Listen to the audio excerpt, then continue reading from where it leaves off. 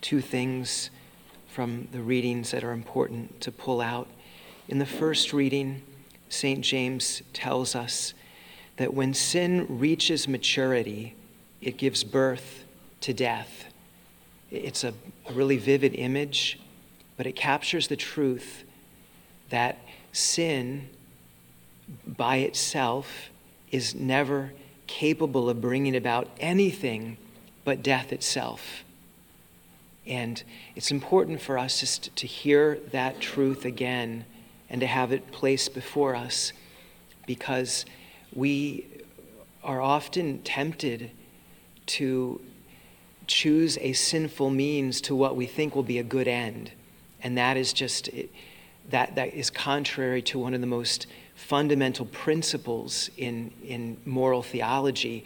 One cannot choose an evil means to achieve a good end. We can't do that. In the Catechism, the example that is used there is the line from Caiaphas, the high priest. Don't you understand that it's better for us to put one man to death in order to save the whole nation?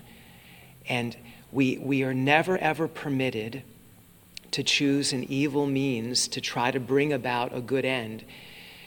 Yes, God is able, the Father is able to bend that horrific act of his crucifixion back toward our salvation, but the reason for that is at the heart of it, he's offering himself as this great act of love. But we could never say that I'm going to choose this sinful thing because it's going to help bring about a greater good.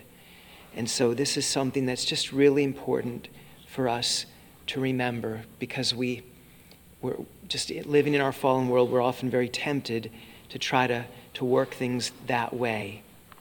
In the gospel, the disciples, they're still thinking in such an earthly minded way that when Jesus says, guard against the leaven of the Pharisees, the leaven of Herod, they think that he's talking about earthly bread. They forgot to bring enough bread in the boat, and so they're thinking, oh, we shouldn't eat bread that was made by or provided by the Pharisees or Herod. And that's not at all what Jesus has in mind. He's telling them, guard against kind of just the insidious way that the Pharisees, in terms of the worst of what they contribute, and Herod contributes, how they kind of undermine, by being yeast out among the people, how they bring out into the life of the people things that are contrary to God and to his kingdom. And they think he's just talking about regular bread. So he says, if it was just about regular bread, like you've seen the miracles twice now. I fed 5,000, I fed 4,000. You know that the physical bread is not a thing. I can provide bread for you right now if that's the thing. They're so earthly minded, and it's really hard for them and for us to allow the Lord to just break us up into that new way of thinking, where it's not just at the physical, the earthly level. And this is often what the people bump into when it comes to the parables that Jesus tells. The parables are designed to get them thinking in a new way. So this is just a good reminder to us of all that the Lord is working against in our mind, and so much that we've picked up from the world. So much of our way of thinking has been shaped and formed by the world. And we need the Lord, like St. Paul says, to give us, to transform our minds in Christ, so that understanding, thinking differently, we might live differently.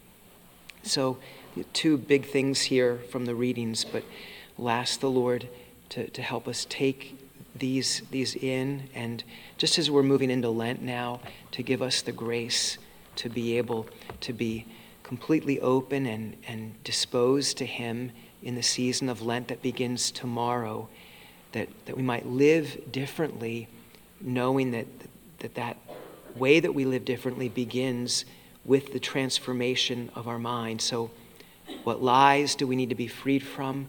What ways of thinking are at play that are contrary to God? How do we view the Lord in an earthly way that's mistaken, that's not lined up with the truth of who he is? Let's ask the Lord to be at work in that as we get ready to enter into this great season of Lent tomorrow.